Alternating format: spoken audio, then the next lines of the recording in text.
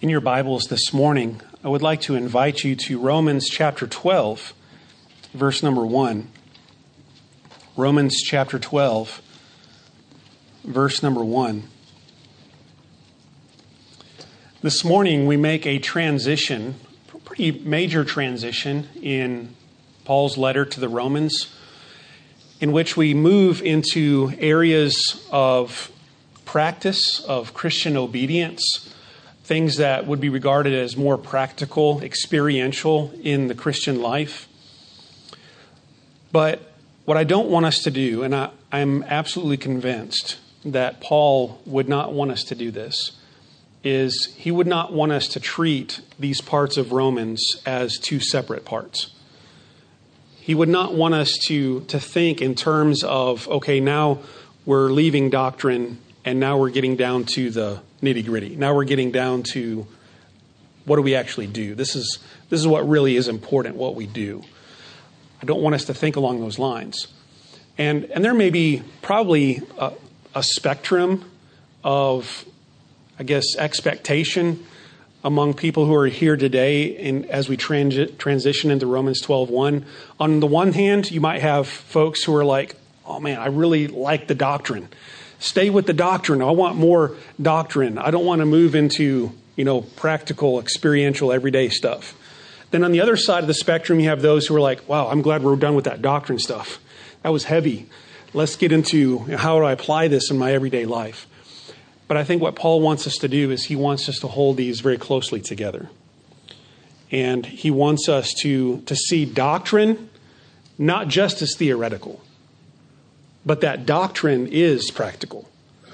And he would like us to see the things that we do not without the foundation of the belief that undergirds them.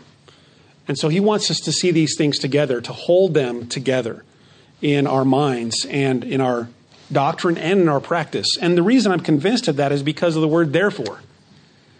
He makes the link for us. He holds these together. And it's a very tight connection. And so when he says, therefore, he is drawing back into our minds everything that he has said. I believe everything from Romans 1 through Romans 11. And he's saying, in light of all of that, here's now what I'm exhorting, encouraging you to do. And so let's just think about some of the things that Paul has said in Romans 1 through 11. Now, I'm not going to preach all of Romans 1 through 11. But I just want us to remember some of the major things that he has taught us in this letter already. How did the book of Romans begin? The book of Romans began with really a reminder of the sinful condition of the world. The sinful condition of the world, how that in our natural condition, we are estranged from God. We are under the wrath of God. And that left to ourselves, we would continue in that alienation from God, and we would continue to be under the judging wrath of God, and we would be without hope. And that's true not only for the pagan, Gentile unbeliever who's never even heard the gospel, but it's also true for the very religious, upright, moral person in society, that both of us, both the pagan who has never heard of God, as well as the moralist, the religionist, if you will, the one who thinks that they can earn their way to God by their good behavior, both of us are under the wrath of God. We're under the wrath of God. And without the gospel, without the hope of our standing before God being accomplished by Jesus Christ, we would be without hope. And so Paul teaches us, after showing us our sinful condition, whether in paganism or in hypocrisy, he shows us our sinful condition. And then he shows us how the gospel is the remedy for our sinful condition. And how that by grace, through faith alone in Jesus Christ, we are justified. Not by works, not by the law, not by religious rituals or observances, not by anything that we can do, but only based on the finished work of Christ. That's what he says in Romans 3. God set forth Jesus, appointed Jesus as a propitiation for our sins. Jesus was our sacrifice. Jesus was our means of atonement. Jesus was the way that God's wrath against sinners was appeased. So by means of his sacrificial death on the cross, when we unite ourselves to him in faith, then we are justified. We are declared righteous before God. And Paul says, having then been justified, Romans 5, we now have peace with God through our Lord Jesus Christ. So we're in a relationship of peace, of reconciliation with God because of what Jesus has done for us and because we have been linked to that work by faith. And so Paul then says, okay, so because we've been saved by grace, we can go on and do whatever we want, right? Romans 6, Paul says, no, we can't go on and do whatever we want. Grace teaches us that we need to live righteously. Grace teaches us that we cannot go on in sin. The righteousness that God is working in our lives is a righteousness that says we are no longer slaves to sin. We're no longer slaves to sin. We've been set free from that former tyranny, that former enslavement to sin. That right there shows us that the doctrine is not separated from the practice.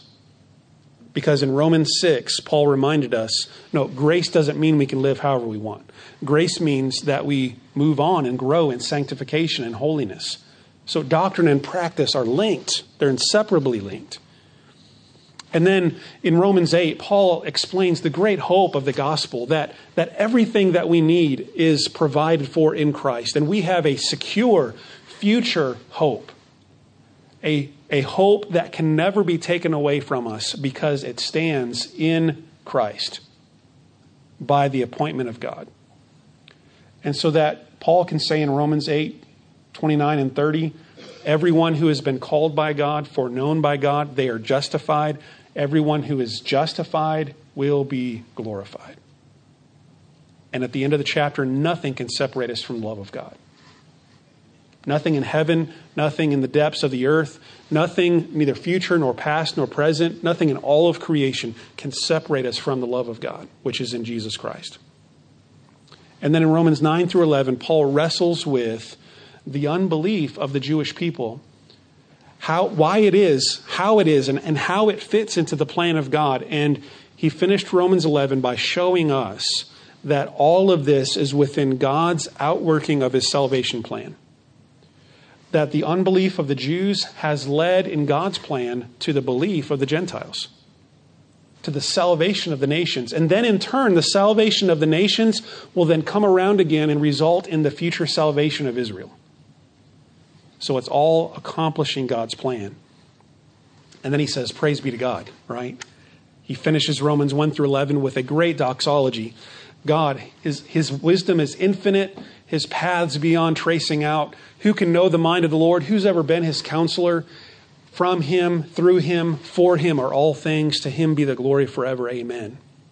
So all of that, everything that God is, everything that God has done, all of his grace and all of his mercy, that's what Paul means when he says therefore. That's a lot. But I think he means that. I think he means to connect us back to everything that he has taught us in his letters so far. So he says, therefore, I urge you, brothers and sisters, in view of God's mercy, to offer your bodies as a living sacrifice, holy and pleasing to God. This is your true and proper worship. Let's pray together.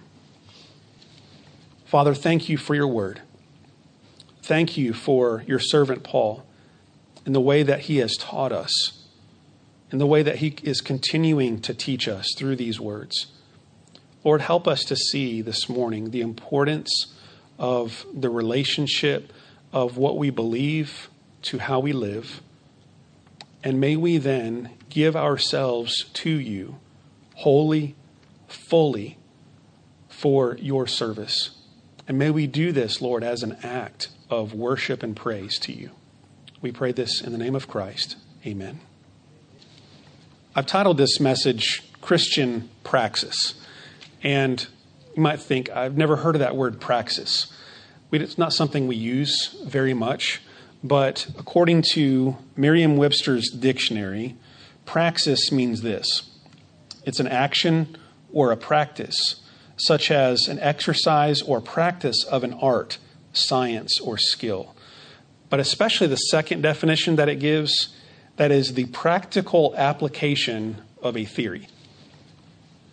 And it's in that sense that I mean it, the practical application of a theory, except in our understanding, it's not a theory, it's truth.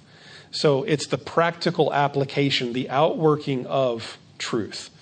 And the reason praxis is important is because it remembers the link between what is believed and what is practiced. It is the outworking of that which is believed. And so it is a response, is an action. It's an expression of the knowledge that we have in Christ. And so it is really the natural outflow of one who has been brought into relationship with God. I want us to think about that. That the therefore in Paul in Romans 12:1, it's not just a logical inference. In other words, he's not just going point A, B, C, and therefore D. He is doing that, but I think he's doing more than that. I think what he is showing us in the outworking of his argument is that doctrine and what that doctrine does and accomplishes and means in our life must necessarily work itself out in our lives. So in other words, the fact that Jesus died for us, he died in order to make us holy. He died in order to make us righteous. Yes, righteous in standing before God, but even more than that, he has died to make us righteous in practice as well, in our actual experience. We have been called to God by his grace. We've seen in Romans 8 and then in 9 through 11, the sovereign work of God in drawing people and calling people to faith, awakening within them the knowledge of who Christ is, awakening them to the truth of the gospel.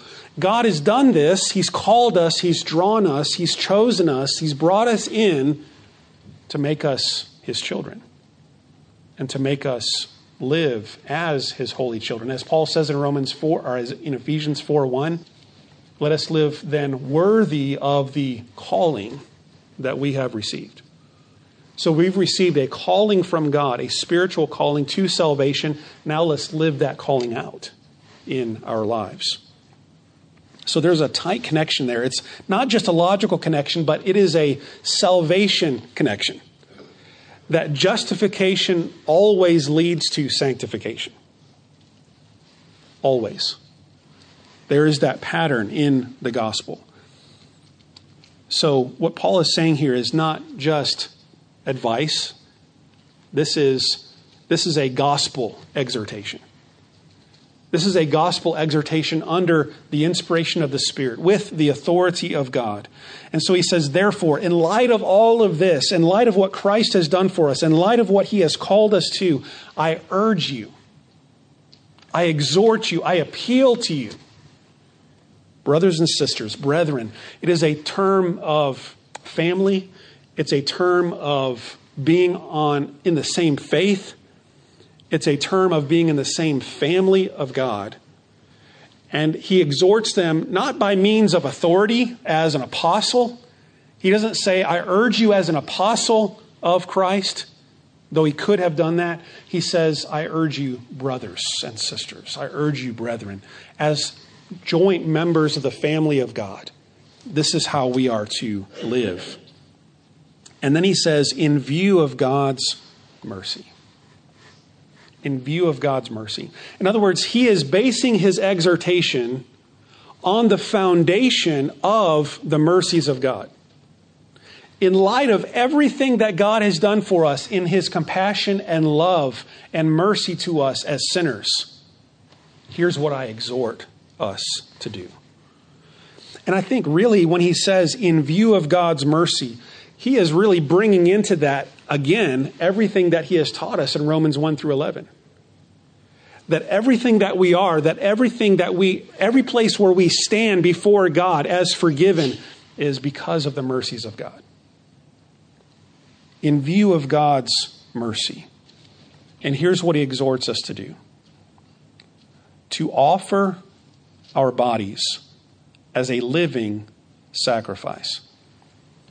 Now, let's just stop and think about that. Because Paul is using sacrificial language. He's using language of the Old Testament.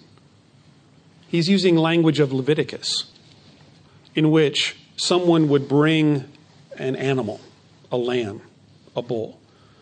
And they would come and they would kill that animal and they would take its blood and they would offer that blood and they would then take the animal and offer it as a burnt offering to God. And they would offer that as an act of worship to God. It was a sacrifice. It was a sacrifice on multiple levels. For the animal, it was the sacrifice of death. For the owner of that animal, it was a sacrifice of a means of livelihood, of sustenance. It was an investment of time. It was an investment of giving the very best, a spotless sacrifice. It was giving of the best that one had to God. And the different offerings that were given, some of them were given as sin offerings or as guilt offerings, that is to atone for iniquity. Other offerings were given as thanksgiving offerings to give thanks to God. Others were just free will offerings given for the praise and worship of God.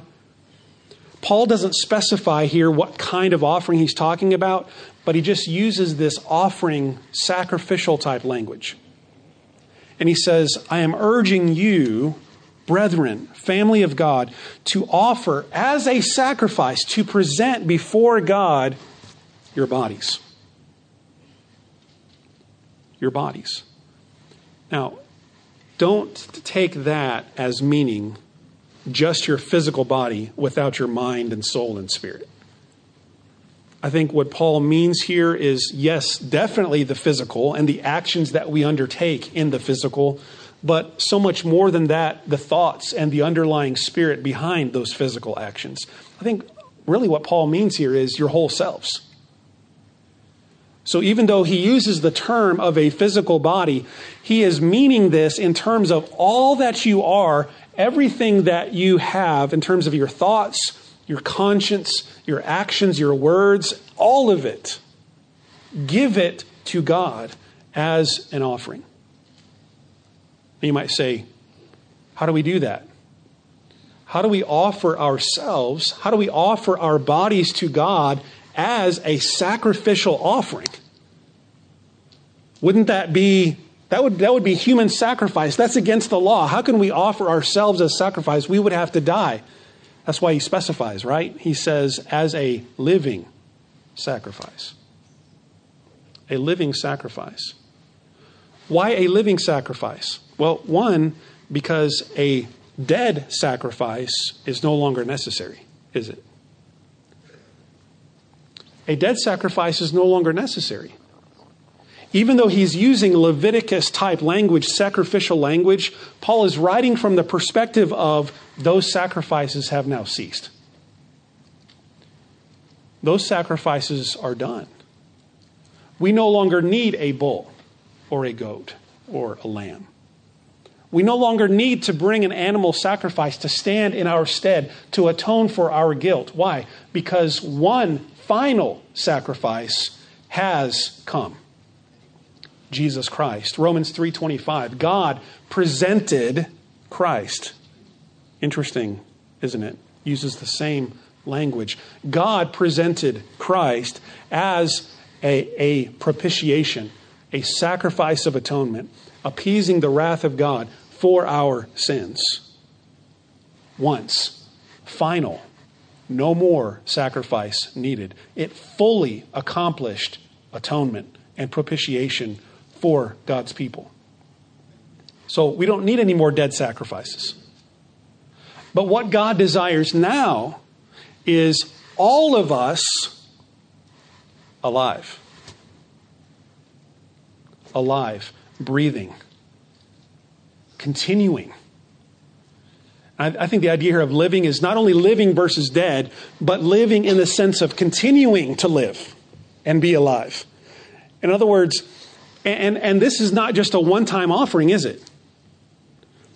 Even though Paul uses the language of a one-time offering, just like you would bring a lamb or a bull and offer it at one particular time in one particular place, he's meaning then that we offer and continue to offer as a perpetual offering to God the rest of our lives as a sacrifice to God. But while we continue to live and breathe and move, giving your bodies as a living sacrifice. So Paul describes the sacrifice using 3 adjectives. One of them is living.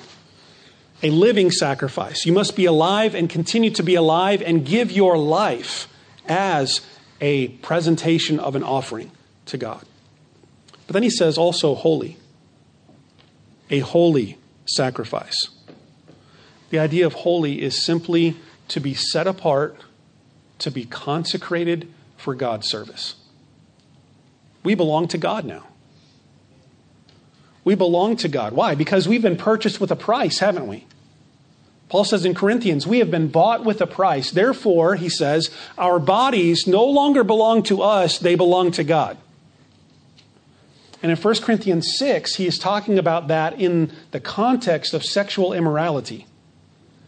And in the context of sexual immorality, Paul tells the Corinthians, your bodies don't belong to you. To use your bodies in the practice of sexual immorality is to misuse something that no longer is under your ownership. Because Christ bought you. Now you belong to Christ. You're no longer slaves to sin. You've been set free now to serve Christ. He is your new master.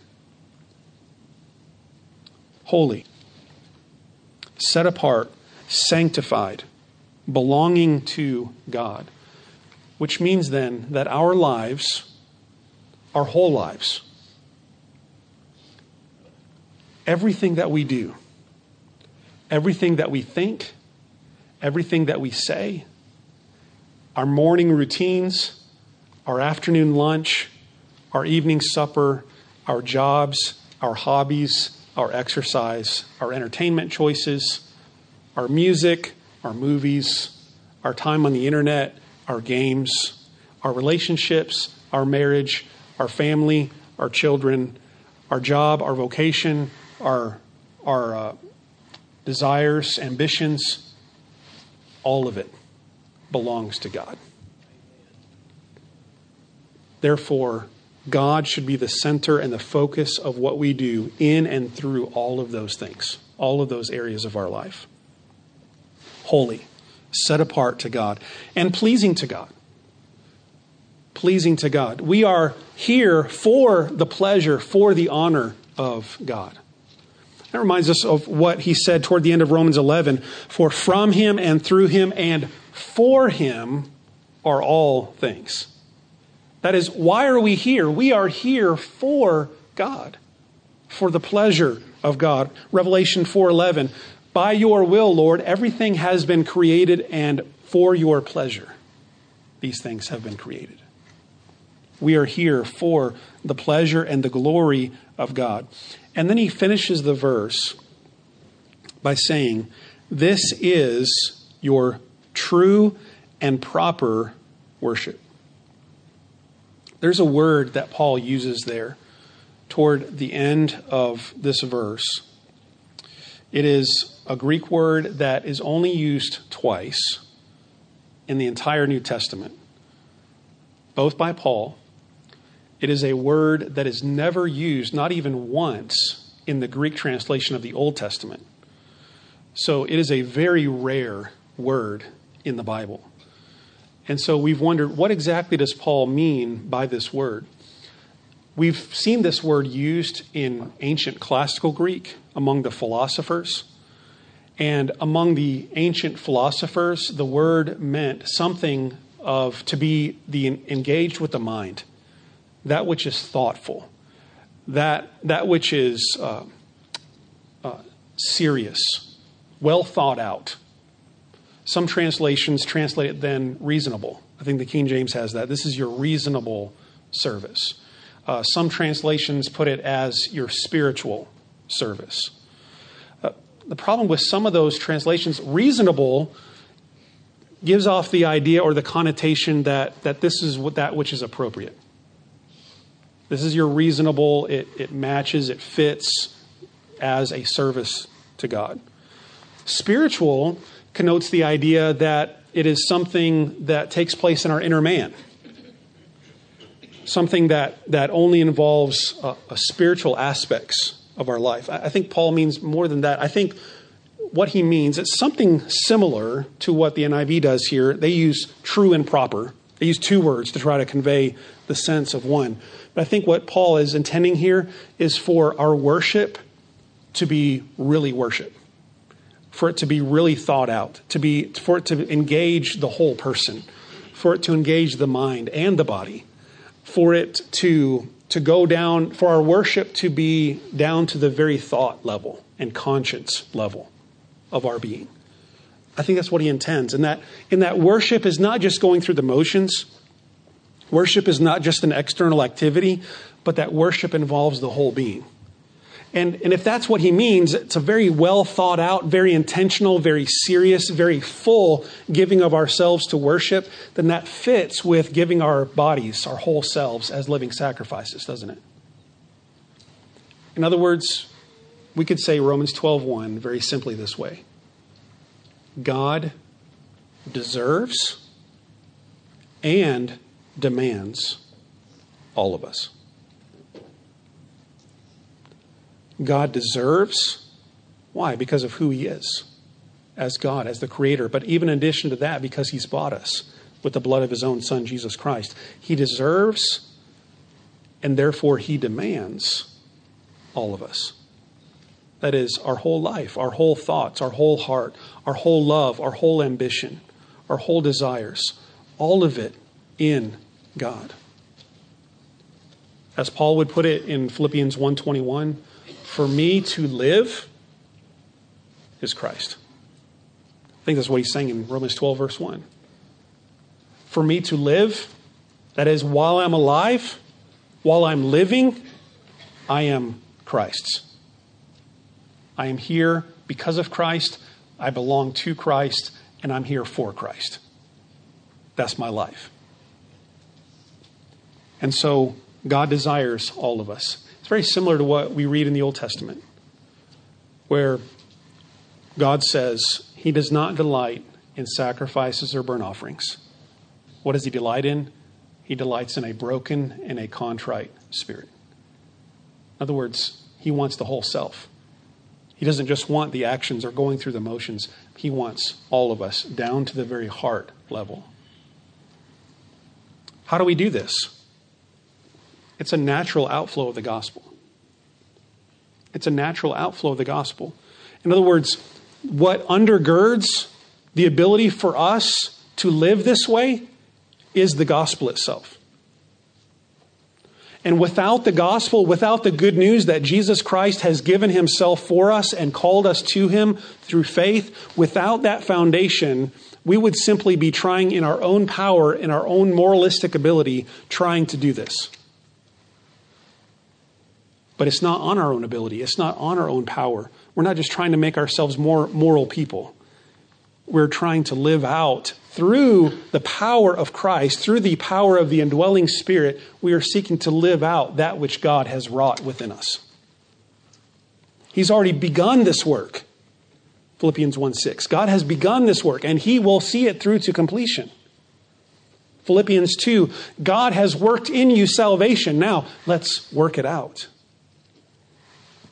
So we do this based on a gospel foundation, and we do it through the abiding power of the Holy Spirit, using all of the means of grace that God has provided to us in this life, including his word, including prayer, including his church, fellowship of believers, including the accountability and love that we share as brothers and sisters in Christ.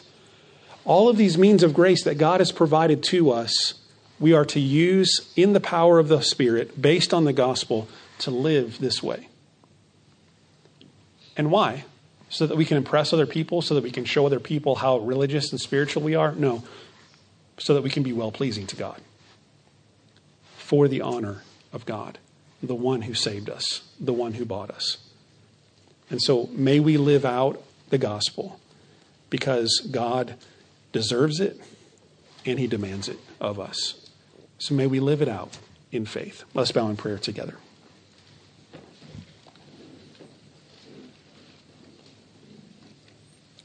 Our Father and our God, we thank you for what you have done for us in Christ. When we stop and think about what he has accomplished for us, even though we were sinners, even while we were still enemies of you, we were hostile in our thinking, rebels opposed to you. And yet, Lord, in your grace, in your love, you sent Christ to be our sacrifice, to be our Redeemer. And now, Lord, because Christ has bought us, we belong to you. And you've called us to yourself through faith.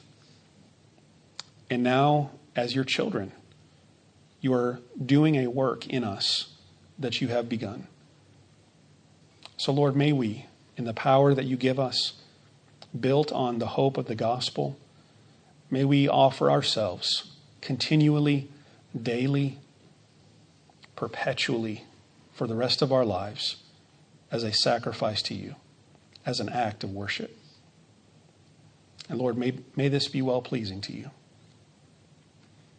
Give us focus, give us energy, give us the mindset each day to wake up with the purpose that our lives belong to you.